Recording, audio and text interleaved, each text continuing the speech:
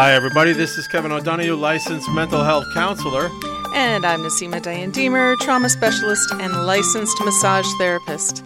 And this is The Positive Mind, where we bring you some ideas, concepts, and guests to help you lead a more positively minded life. And we are talking about love as an antidote to loneliness. And what could be more positive than love? Have you ever loved somebody? Has anybody ever loved you? Is it possible to go through life without loving something? How about like a roast beef sandwich? It would be terrible to go through life without loving something. Why? I don't know. I think it's kind of like the grease that, oils life. Yes. Last week we played for our mid-show break as time goes by, right? Fundamental things apply when time goes by. And that, when two lovers meet, I still say I love you. Right. On that, you can rely.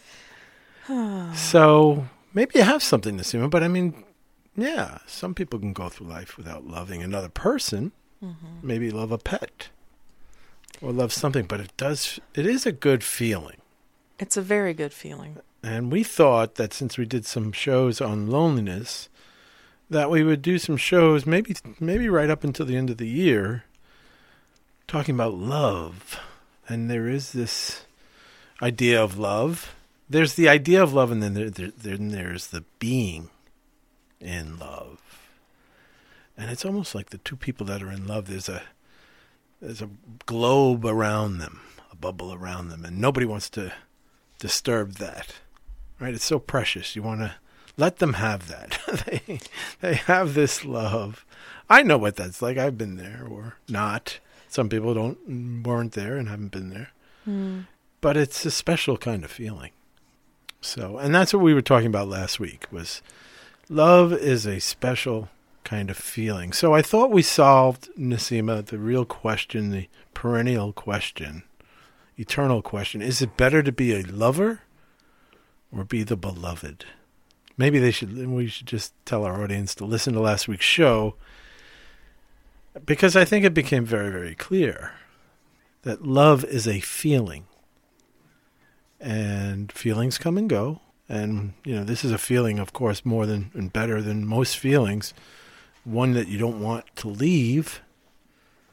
But, of course, it's better to be the lover, because you're the one with all the feeling. The beloved, it's nice to know. It feels great to be loved. I know I'm loved. Mm-hmm. Right? And that's an add-on. That's like having good health. Yeah, I have good health, and I have someone who loves me, and I have a good home, and I have such and such and such.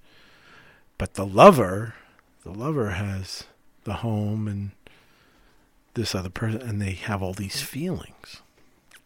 Right. And we could hope that the beloved would feel like a lover as well. Of course. And, engage in the flow and the give and take, in the, giving and receiving of love, of these good feelings, or even that the beloved feels inspired to feel like a lover too. Yes. Right. And you could be a beloved one day and then the lover the next day. It's not like, or the beloved for 6 months and then you become the lover.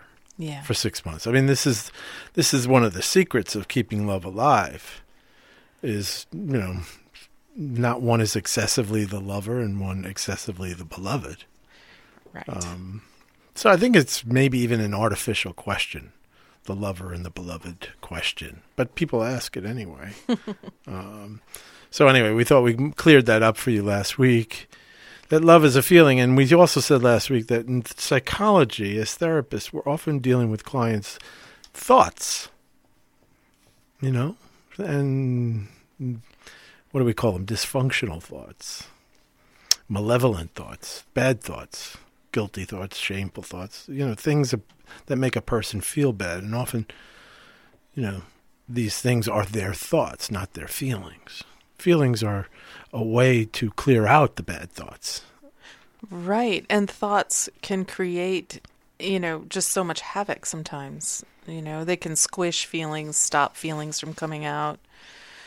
But I sometimes think that thoughts are the result of feelings that maybe just aren't being expressed as feelings. Like they come out as thoughts rather than feelings. Very good point. I agree with you. Yes. So if you're down all the time, you're going to have down thoughts. Mm-hmm. You know, so it makes sense that, negative feelings are going to generate negative thoughts. And so that's why we, as therapists, love and like to try to get to the feelings. Right. And I think it's something that I often see is that there tends to be so much meaning making around feelings. Yes. Feelings are feelings. If we can sort of take some of the meaning off of it for a little bit. Yeah. Or let the meaning drop us into a feeling, but the feeling being the important and the transient thing. Thoughts can be they can keep coming back and back and back and back when the feeling isn't processed. Yes. So are thoughts real? No, I mean, this microphone is real. Right. I mean, but is a thought real? A thought can't open a door. No, it can't. Maybe there's some people out there who can open a door, but... So, and maybe feelings aren't. I mean, let's say feelings are in my body. It's a certain definite experience with a feeling. I mean, they're so mysterious. And, they're so mysterious. All of these, the phenomena of a thought is mysterious. The phenomena of a feeling is mysterious. Absolutely. But it's an experience we all have. We all have these experiences of thoughts and feelings. Yes, we do. And these are the things that we work on and work with people in order to help them live a more positively minded life. Mm-hmm. Because these things are transitory, and we want the good ones to stay and the bad ones to leave. The good feelings to stay and the bad feelings to go. Yeah. As much as they can. So today we thought, let's see, Naseema, we're talking about love. What about this phenomena of love leaving? All of a sudden, love isn't there anymore. We did talk about it last week, and we talked about, learning to transfer a sense of love to all aspects of your life. If you can feel this romantic love, let's not even call it romantic. If you can feel this inspiration of love for a person, and sometimes it's just not as intense, or it's less. Can you transfer that feeling to maybe all aspects of your life, to your work, to your other relationships, to yourself, to family, to your country, to, your school, wherever you go? Can you transfer that feeling of love that you have for a person to other aspects of your life? Well, we thought, we think we can do that. But we also thought, what about this sense that love sometimes dies between people that once felt it so strongly? And the idea of it leaving or stopping or going just never seemed possible. And what happened, and what do we do about that? Right. So that's what we're going to be talking about today. And I thought, let's see, what's the good image of a loving relationship? I thought like a sailboat. Right? That the wind gets into the sail, and the boat moves, right? Right. And when the wind is there and the sail is full, everything is moving just beautifully. Everything is wonderful. Yeah, and you could maybe, like if you're imagining like a couple in a sailboat and the wind is catching, and they're working together to keep catching the wind, right? Yes. You have to work together. It's hard to sail a boat by yourself. It's possible, but it's more fun to sail it with someone. Yes. And it's a team effort. Right. It can be, right. Right? Right. Which is what we're going to be talking about, right? Because when the wind stops, then the real team effort starts. Right. That's then you start trying to blow the wind in the sail. Right. Flapping things. Right. Anything to get that wind back. Yes. Yeah, so what happens when the wind dies down? I thought that would be a good metaphor or image for us to think about as we talk about when love, the wind dies down, when love disappears. And the impossible, unimaginable when you're in love happens. So we want to honor this. We want to acknowledge that this really happens, and we want to obviously say that obviously it happens so often that people that enter into marriage and this huge inspiration and trust and belief in the future and in each other, 50% of the time, at least 50% of the time, it's gone. It fails. Yeah. It doesn't hold. And then if you marry again, it's like even 50% of that time. So the second marriage will fail. Or, yeah. It's 60%. It's 60%. And then if you marry the third time, then it's 75%. So there's something about this phenomena that is entered into with real trust and belief that comes to be disproven and lost like the wind. And we want to honor that happens. We want to, we're here in the Positive Mind. This is a reality. This is what happens. And unfortunately, it happens much more often than it really has to. This is why I really think couples therapy is such a great, great opportunity for people in general. It's one thing to be an individual and manage your own problems and go through life, and you can do that and maybe not go to therapy. But when you're a couple and you've had this beautiful, wonderful thing, and then it dies and it's not there, before you leave and break up and break apart and go and try to meet somebody else, couples counseling is the opportunity, really, to find out where it went. Right. It's such an opportunity for personal growth, because there's nothing like, growing and being reflected by another person, like having another person there, seeing you, maybe calling you on some of your habits. Yeah. It's a real stretch. I think we talked about love last week. I feel it often is it's such a stretching sort of phenomena. You said it was like a filling up, you're asked to sort of move out of your comfort zone and really be seen and see the other. And it's uncomfortable. It's really uncomfortable. And I think it's a real test of how do you do with discomfort and what do you do with it? Well, I'll venture to say it's probably the biggest challenge that we can have as human beings. Like a math problem. You can fix it or not fix it, right? I mean, you can solve the problem or not, or the bridge that you need to build or want to build. You see it, you can figure out how to build it. Or when you live and love another human being, you are confronting the mystery of life, frankly. The mystery of me in this relationship, and the mystery of you in this relationship, and the mystery of all the feelings and thoughts that I'm subject to because I'm in a relationship, living with somebody, adjusting, adapting to somebody, adjusting and adapting to myself as I do that. It is I think it's the biggest challenge that we can have. One of these things we were going to do today was to read this thing about a couple that was together for 78 years, and one of them is passing away, and she doesn't want him to call the hospital or the doctor and just hold my hand and let us have our last moments here together, right? And 78 years. So beautiful. That is like what kind of achievement to live and love someone for 78 years.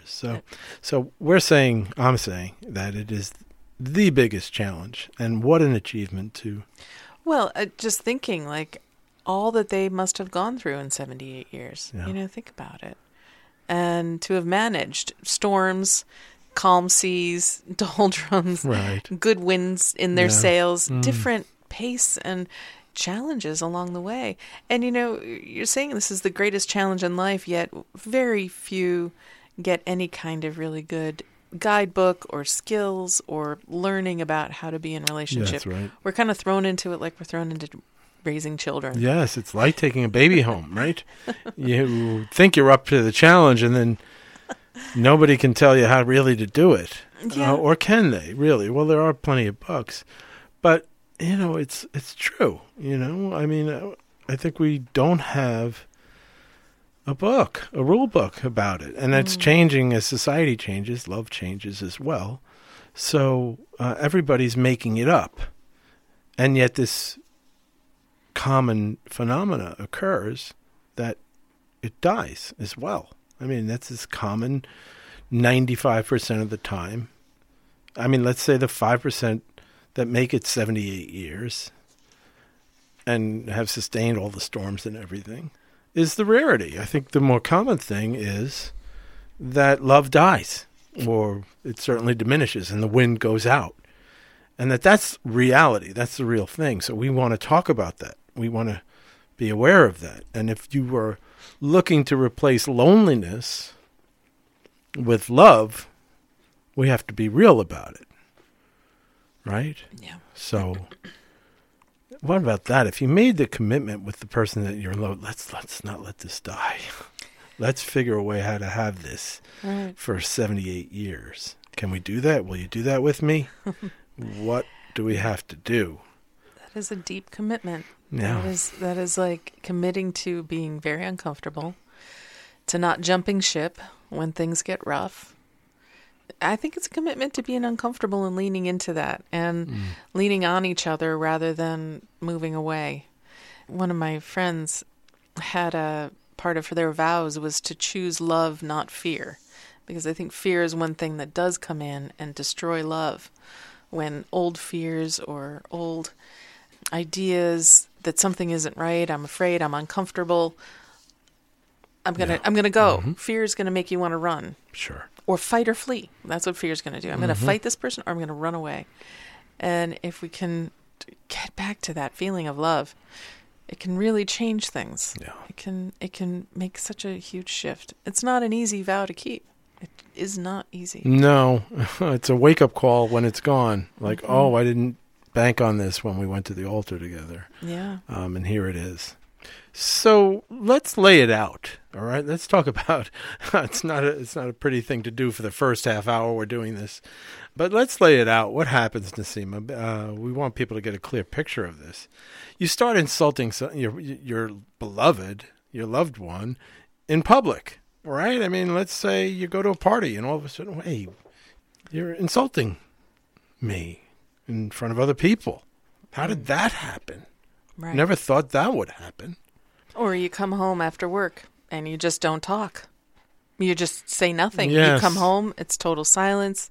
You put your coat on the table, you sit down in front of the TV with a beer and say nothing. Right. Remember that song in the 70s, Barbra Streisand? You don't bring me flowers anymore. Right. My gosh. Ooh. Heartbreaking. Yeah. Yeah. Like somehow taken for granted or resentful. Yes. Maybe. Right. You know, it just like it becomes some kind of bitterness. Like, don't touch, I can't. And I've had couples and one of them saying to the other, sometimes I can't sit in the same room with her or him. How does that happen? It happens. It's a given. It does. It happens. So it's not pretty, and it just feels sometimes the most unnatural thing is to come back together. Like, you can move mountains, but don't make me have to try to do this again. Right. To move closer to him or to her. Another thing that might come up is like, you're starting to think in your head, or you're telling your friends, so-and-so always does this. They never do that. The always never principle. No. If that starts coming up in your inner dialogue or your dialogue with your friends, or even when you're fighting, always never. Oh my gosh, these huge generalizations. It makes it impossible, and completely obliterates anything good. Sure. Sure.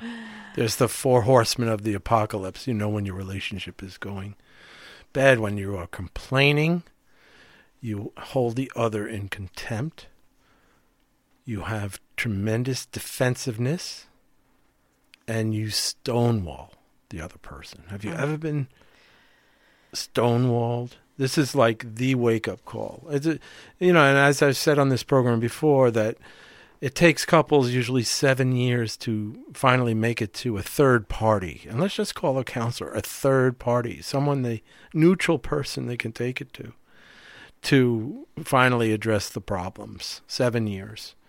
And so when this fourth horseman of stonewalling, where I'm a stone wall, I won't even respond, shows up, then people will actually make the phone call. Usually 7 years. And it all boils down to, Nassim, and who doesn't know about this, is as irritability. It all starts with little things he's doing start to bother me. Little things she's doing are starting to bother me. And you become irritable. And I wonder if irritability is also like the result of, somehow it's too close, it's too familiar. They're starting to get under your skin or something. I don't know. This is something to investigate. I'd like to really look into irritability, because when we think about irritability, I mean, any sort of major diagnosis in psychology and maybe even in medical field has irritability in it. I mean, if you have diabetes, one of the diagnostic ideas behind diabetes is irritability. There's an irritability. There's a drop in your blood sugar is going to make you irritable, desperately irritable. Some people, they feel that they're hungry. They have to eat now. If I don't eat, I'm going to be miserable, or drink. That's, and sometimes diabetes is like that. You drop in your blood sugar and you can't perform and function in any fashion. So many medical diagnoses are characterized by irritability. Because, scratch the surface of any mental health diagnosis, and irritability is underneath those as well. Yeah, and so many things can cause irritability. Not only, an imbalance in hormones. Yeah. But, chronic stress. Absolutely. Is a huge factor in that. But you touched on something that I thought was really interesting, which is there are no more surprises. The familiarity when we become familiar as human beings, one to the next, one to each other, there are no more surprises. One of the fascinating and wonderful things about falling in love is everything's a surprise. I'm a surprise to myself, and the other person is a huge surprise, and they keep surprising me, and these surprises keep coming and coming, right? And then what happens when the surprises stop, spread out? There's fewer and fewer surprises. There's this familiarity. And now how do I sustain love without the surprises? Right. Anymore? And then so irritability starts to come up. So it's an interesting phenomenon. I'd love to research it and investigate it more. Well, I just find, too, the word familiar has family in it. So it might also feel like they're feeling too much like my family, whether that's good or bad. I don't know, but like this quality of like they're no longer new. They're familiar. They're like my family. Like, I don't know, I'm getting bored, or, maybe boredom's irritating to me.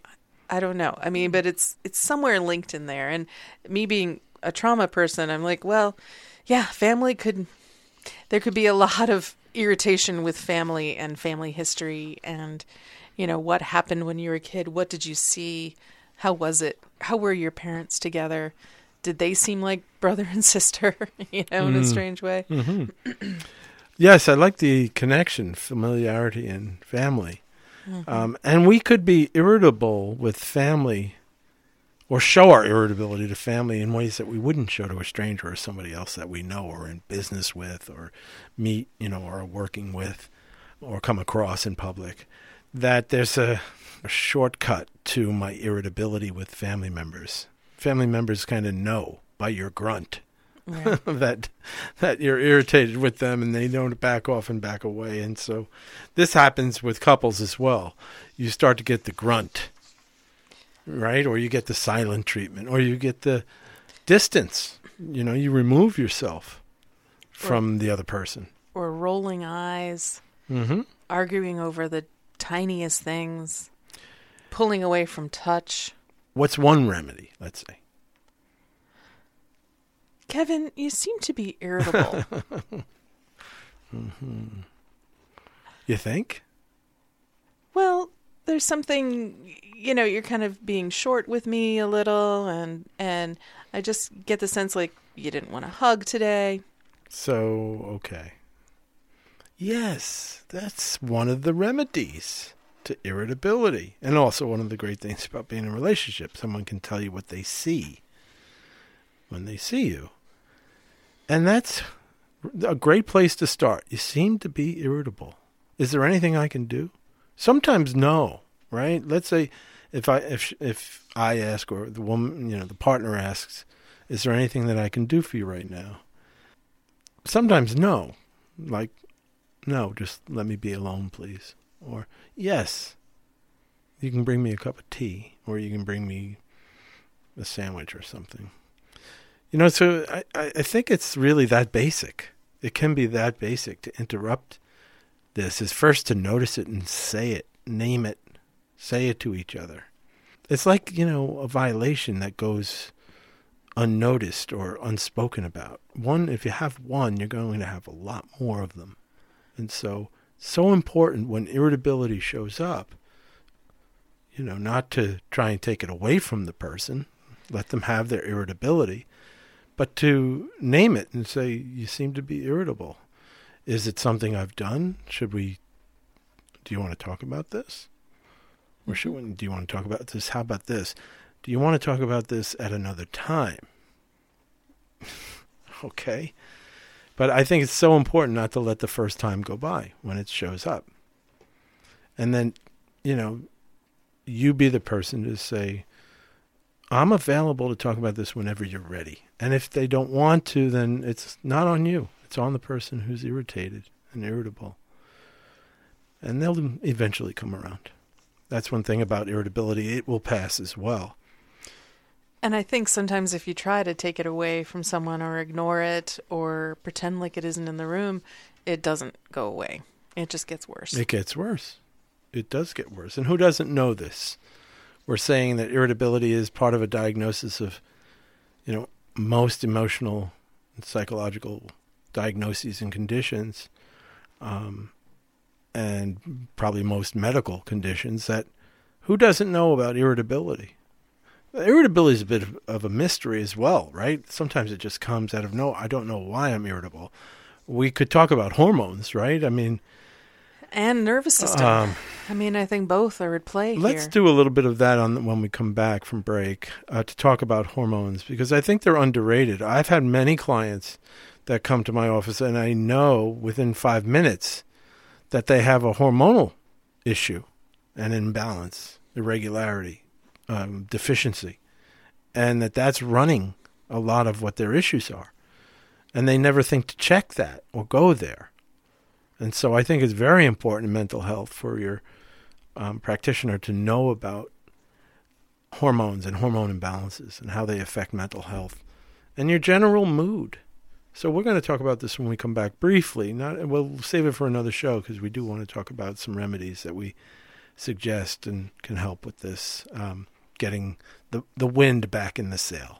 You're listening to The Positive Mind. I'm Kev O'Donoghue, licensed mental health counselor. And I'm Nasima Diane Deemer, trauma specialist and licensed massage therapist. And we'll be right back.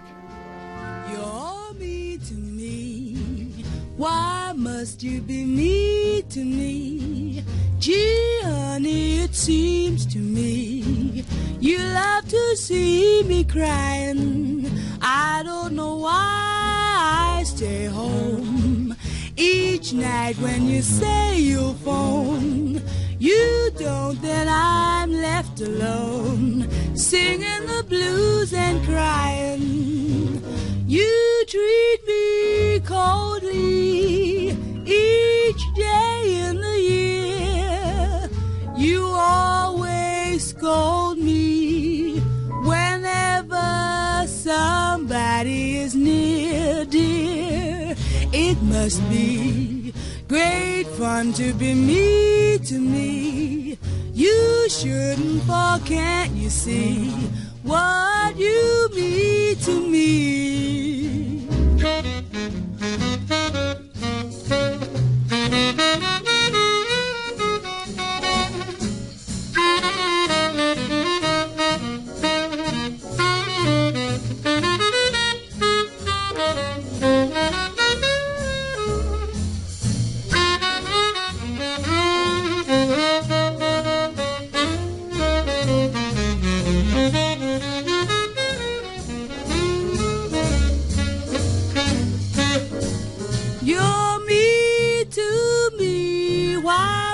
You be me to me.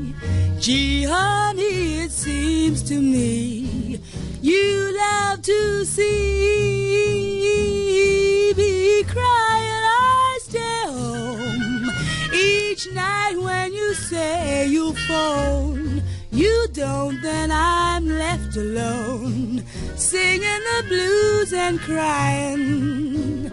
You treat me coldly each day in the year. You always scold me whenever somebody is near, dear. It must be great fun to be to me. Gee, honey, why can't you see what you be to me? Can't you see what you be to me? And that was Sarah Vaughan. Mean to me. Why are you so mean to me? Ella Fitzgerald did it as well, and others, but she's singing in a way that everybody knows about this. You know, people can be mean to each other. People live with each other can be mean to each other. Anyway, we did say before the break that we want to talk a little bit about hormones, Naseema. You know, we all know about hormones, you know, if you have a teenage daughter or somebody who's just starting their period, and they have some girls do not have premenstrual dysphoria disorder, but there are some mood changes for a few days, right, for a little while. Yeah, some can be quite extreme. It's quite extreme, and this is hormonal. These are a change in the hormones. So we want to say that similarly, maybe not as noticeably, people in marriages and couples have different hormonal changes that are affecting their moods with each other, and it would benefit both couples to, I think, get educated in hormone imbalances. Definitely. And not to be dismissive. Oh, she's going through this phase of life, or he's going through this kind of condition, lowered testosterone or whatever, and do it in a kind of derogatory way. That's not what we're talking about. We're talking about, like we talk about when we talk about the Enneagram, it's useful information to know about other people and yourself. So what can you say, Naseema, about a shortcut version of hormones? Yeah, the hormones that are sort of at play at different stages of relationship, like in the lust phase, that's all testosterone, estrogen. We're getting together, we're hot and heavy. So right? A woman will feel great when her estrogen is high. Yeah. And she's in love. Mm-hmm. And she's in lust. I mean, those are the attractive hormones. I mean, those are the ones that sort of bring you into that sort of lustful kind of place. And similar for man, his testosterone will be in play. Mm-hmm. Yeah. So then in attraction, it's a little bit different. So there's lust and there's attraction. When you're pursuing someone. When you're pursuing someone, when you're in like dating and you're in the whole sort of honeymoon phase, let's say, dopamine, serotonin, and norepinephrine are really high. It's just like you're in this. That's the love high. That's the feel good. That's the feel good. You know, serotonin. They find most of those receptors. These are neurotransmitters. Yes. Serotonin in the gut. So it's like that gut feeling. That gut. Oh, I really, want to be with this person. And dopamine is in the brain, and it's exciting different parts of the brain. Of course. And norepinephrine is like that excitement of the heart. Like that's yeah. So all of these are in play when you're pursuing someone that you know you're interested in. And also when you're in, I think, that first sort of stages of love and commitment. But then attachment and bonding is held together with oxytocin and vasopressin, which is, interesting. Oxytocin is that sort of love bonding hormone that comes up when you give birth, when you're, lovemaking. It makes you feel really good, makes you feel together with that person. And vasopressin is about heart rate. It's like acting directly on your heart. So it makes sense. It regulates your heart. Mm-hmm. Okay. Which is important in your relationships. Yep. So what happens when serotonin goes low? We know what serotonin means when it goes low is depression, right? And so irritability is a huge sign of depression. It's one of the major determinants of depression. And so you're pretty clear that your wind is out of the sail of your relationship when your serotonin is down. And so a lot of psychiatrists will just go ahead and give you a antidepressant. And we don't recommend that at all. You have a low serotonin, well, let's check it out. Let's find out what's at the cause of all this. I'd rather you work things out with your partner than you take an antidepressant. So even though the hormone of serotonin is lower, it doesn't mean that it's lower, has to stay low, and that you have to supplement it automatically with an antidepressant. No, that's not what it means at all. But if it's chronic and if it's really hard, it might be necessary. Low dopamine can also show up in lack of sleep. Now, how many people are plagued with lack of sleep, especially parents? This can affect your dopamine levels, and that's also going to make you very irritable. When you don't get enough sleep, you're super irritable. So if your work has been stressful, your family life has been stressful, your sleep has gone down. A new baby will make you irritable because you're not sleeping. And everybody, if you want to know what irritability feels like, go 2 nights with only 3 hours sleep. So you will know the full force of irritability. Yeah. And when these hormones are low, your sex drive is low, your ability to connect, you just feel really bad. Yes. And it's almost like it's an imbalance. Like, something's not right with me. I know it's not right with me. Let me try and fix it myself. Give me time. Give me space. Stay away. And when you're deprived of sleep, you can't fix it. The only thing that's going to fix it is a good night's sleep. Yeah. So parents with a newborn know this phenomena, that there's nothing the other partner can do that will make them less irritable, except you need to get your hormones back in balance. You need to get a good night's sleep. So we want to say that this is a component in when romantic love goes out of your sail, and something to consider. Now, I want to spend more time on this on another show, but I just did want to make it very clear to people that hormonal imbalance can definitely take the wind out of the sail of your relationship, and it's fixable.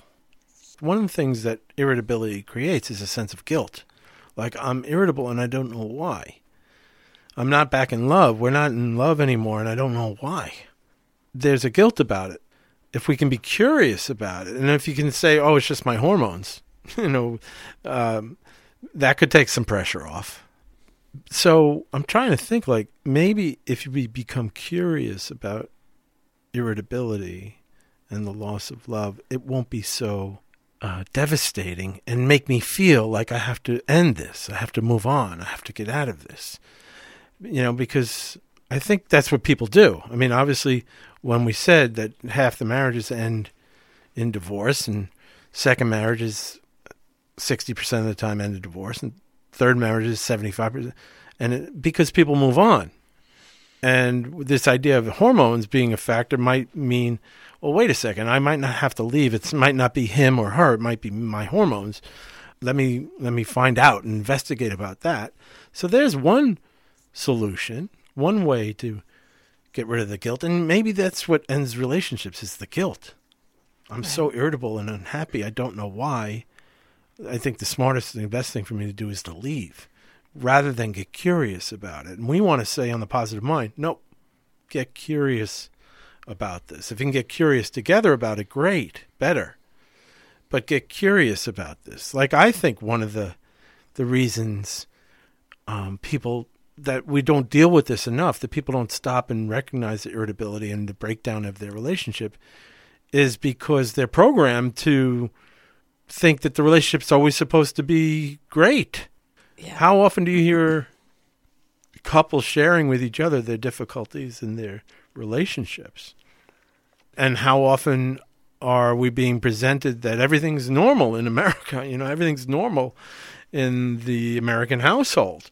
Or, the movies or the TV shows and things like this that really present relationships in a certain way through the years. And if my relationship isn't mirroring that, well, I don't want the neighbors to know, and I need to do something about it, and I'm all alone here. So we're alone when we take a baby home from the hospital, and every new couple with a child knows this, that where's the instruction manual? And I think similarly with marriages, you leave the honeymoon and then where's the instruction manual? Well, it's not on the television, it's not in the movie theater, and it's not in any novels. So I too have to learn this all on my own without anybody showing me. And isn't that a tragedy? So I want to say, let's say when the wind is out of your sail, well, maybe the wind isn't in that part of the sea and it will come back. And we have to be willing to wait and sometimes. You have to be willing to wait.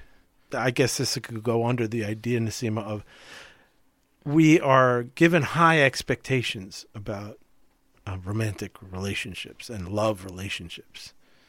Everybody wants to see them. Everybody wants to be in them. But we don't really know very much what it really takes to keep it going. And I can imagine it's hard to write a book about that. I know there are many, many books out there. There's many, many resources.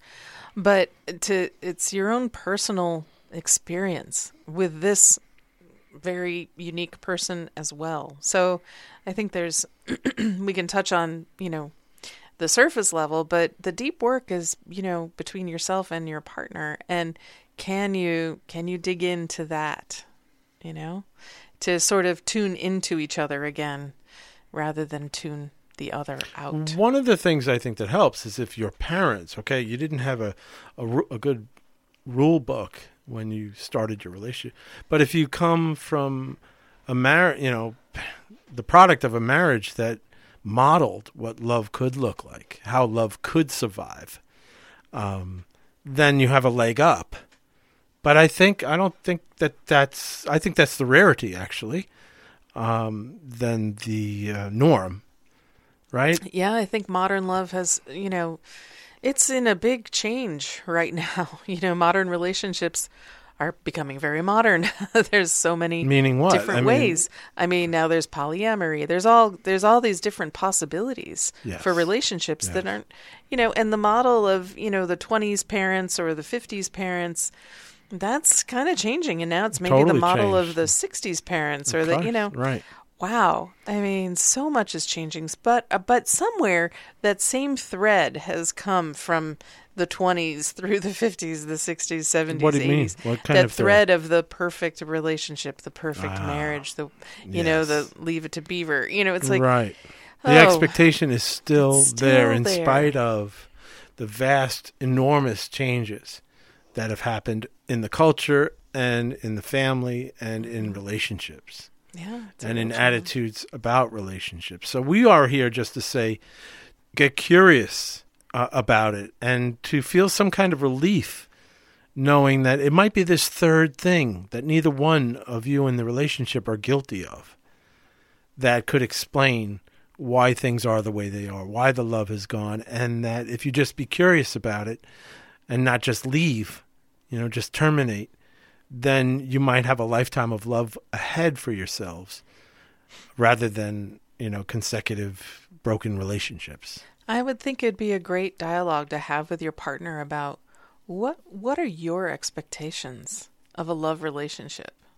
What are your expectations? What do you feel it should be like? And just let's get all the shoulds out there. We did a show about don't should people, but let's just get those out there and maybe examine, is this realistic? Is this something you can actually do? I think it'd be a very interesting conversation maybe to have with a therapist in the room. And where did you get that idea? Right. Where did that come from? Often most of these ideas come from what we just said. It could come from your own parents' relationship. It could come from the culture and the media. Could come from somewhere that maybe I don't really even believe in this. I just have drank it in like I drank, Coca-Cola all these years.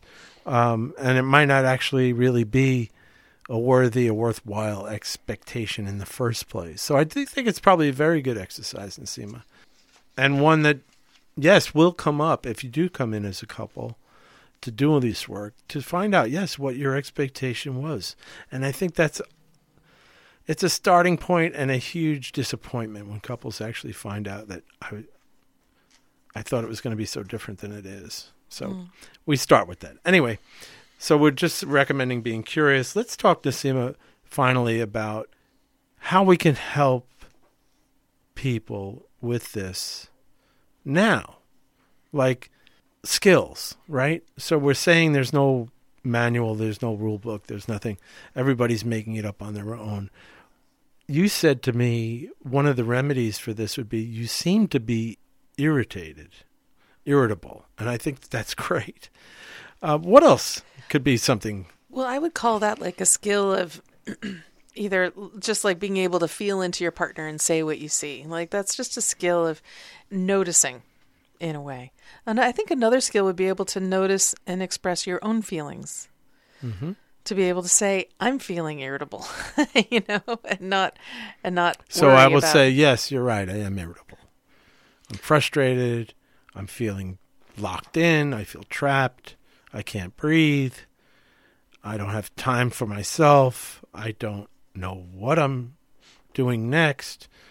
It's tedious. Everything's the same every day. Nothing's new. This is what I'm feeling. Yeah. And so this is a good skill to learn to do. Right. To be able to say what you're feeling. And then the other skill that, as a partner that you want to be able to learn is to be able to listen and show your partner that you heard them. So it's getting to some of the safe conversations work we do where I would just mirror back to you and say, oh, it sounds like, yeah, you're irritable and you're irritable because you're overwhelmed and there's so much going on. And because I spoke just now, I've forgotten a lot of what you said.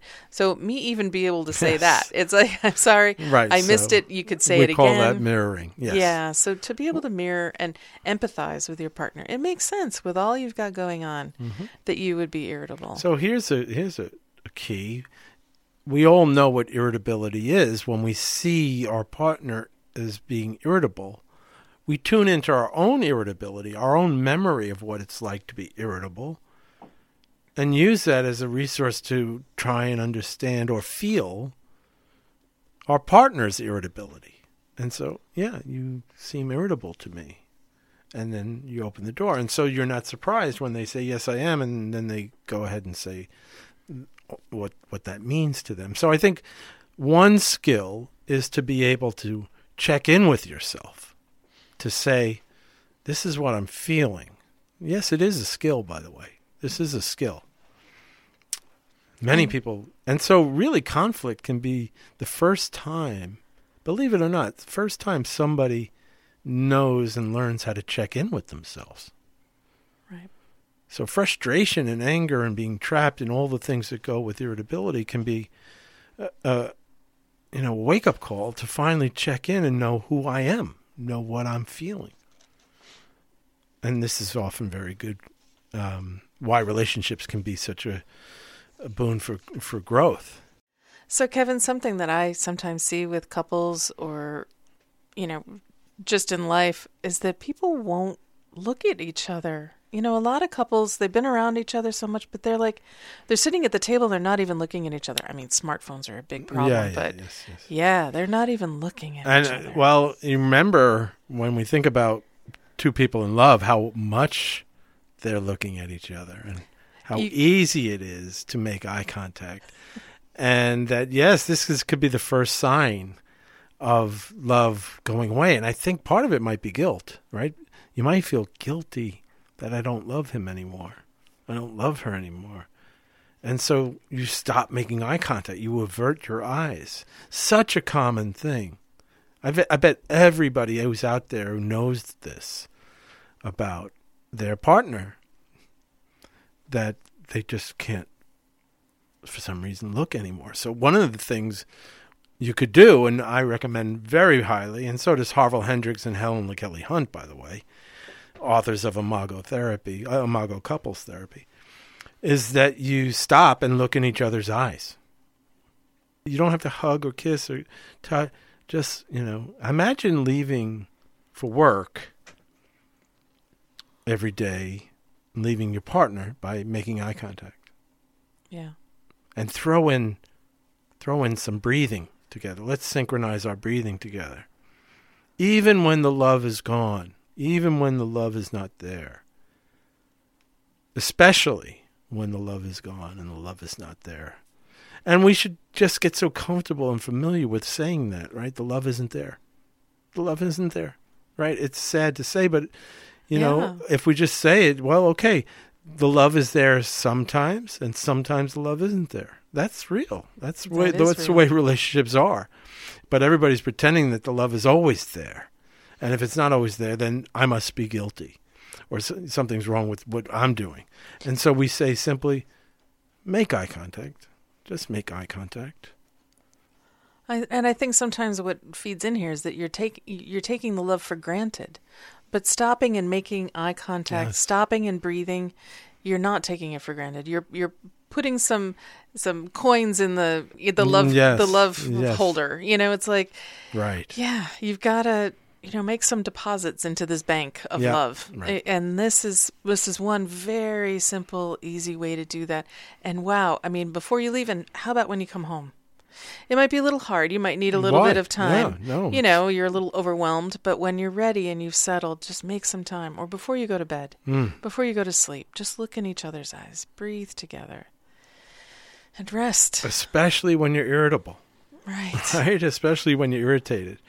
If you want, you can throw in for good measure a nice touch on the hand or on the wrist or on the elbow or on the arm or shoulder. Yeah. Throw that in as well. So make eye contact. Do 3 breaths together, and make a soft touch to the other. Very, very simple, and it could have a dramatic effect. It might regulate your heartbeat, first of all. Naseema and I do something called Safe Conversations, which was invented by Harville Hendricks and Helen Kelly Hunt. And in those safe conversations, there's a piece where you try to tune in to your partner and what's your partner feeling. So you can do this when you're in a conversation with them and just sensing, I'm sensing you're pretty angry right now, or I'm sensing you're irritated right now, or I'm sensing you're happy right now. Yeah. I'm sensing you're nervous right now, or all the range of feelings. So even if the love isn't strong right now, you're feeling different things throughout the day. You can make this eye contact and do these breaths together and tune in to your partner. Tune in instead of tune them out. I mean, so often we just tune out. They're just rambling in the back. So yeah, tune in. Turn towards and tune in. Another thing we could do is, I'm going to stand 6 feet from you because this is COVID, 6 feet apart. And every 15 seconds we'll move 1 step closer to each other. And 1 step closer to each other. And 1 step closer to each other. And 1 step and right as close. Well, let's make it 30 seconds when we're about a foot apart. And then closer. And then put your right hand up. Or one put the right, the other the left. And put your palms as close without touching each other. Mm-hmm. And breathe and feel. Just feel. Just feel. It's almost like feeling the energy that can come, or maybe there's a sensation, or there's some is. Wind. You'll feel something. You'll feel warmth. You'll feel something.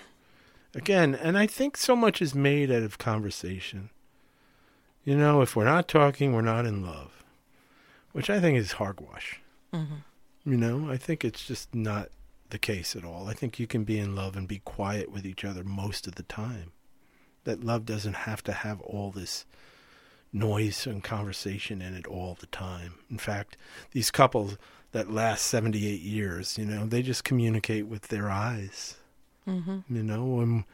When one's irritable, the other one will give them a cup of tea or something, or, put a blanket on their shoulders, or do something that you don't have to talk it out all the time.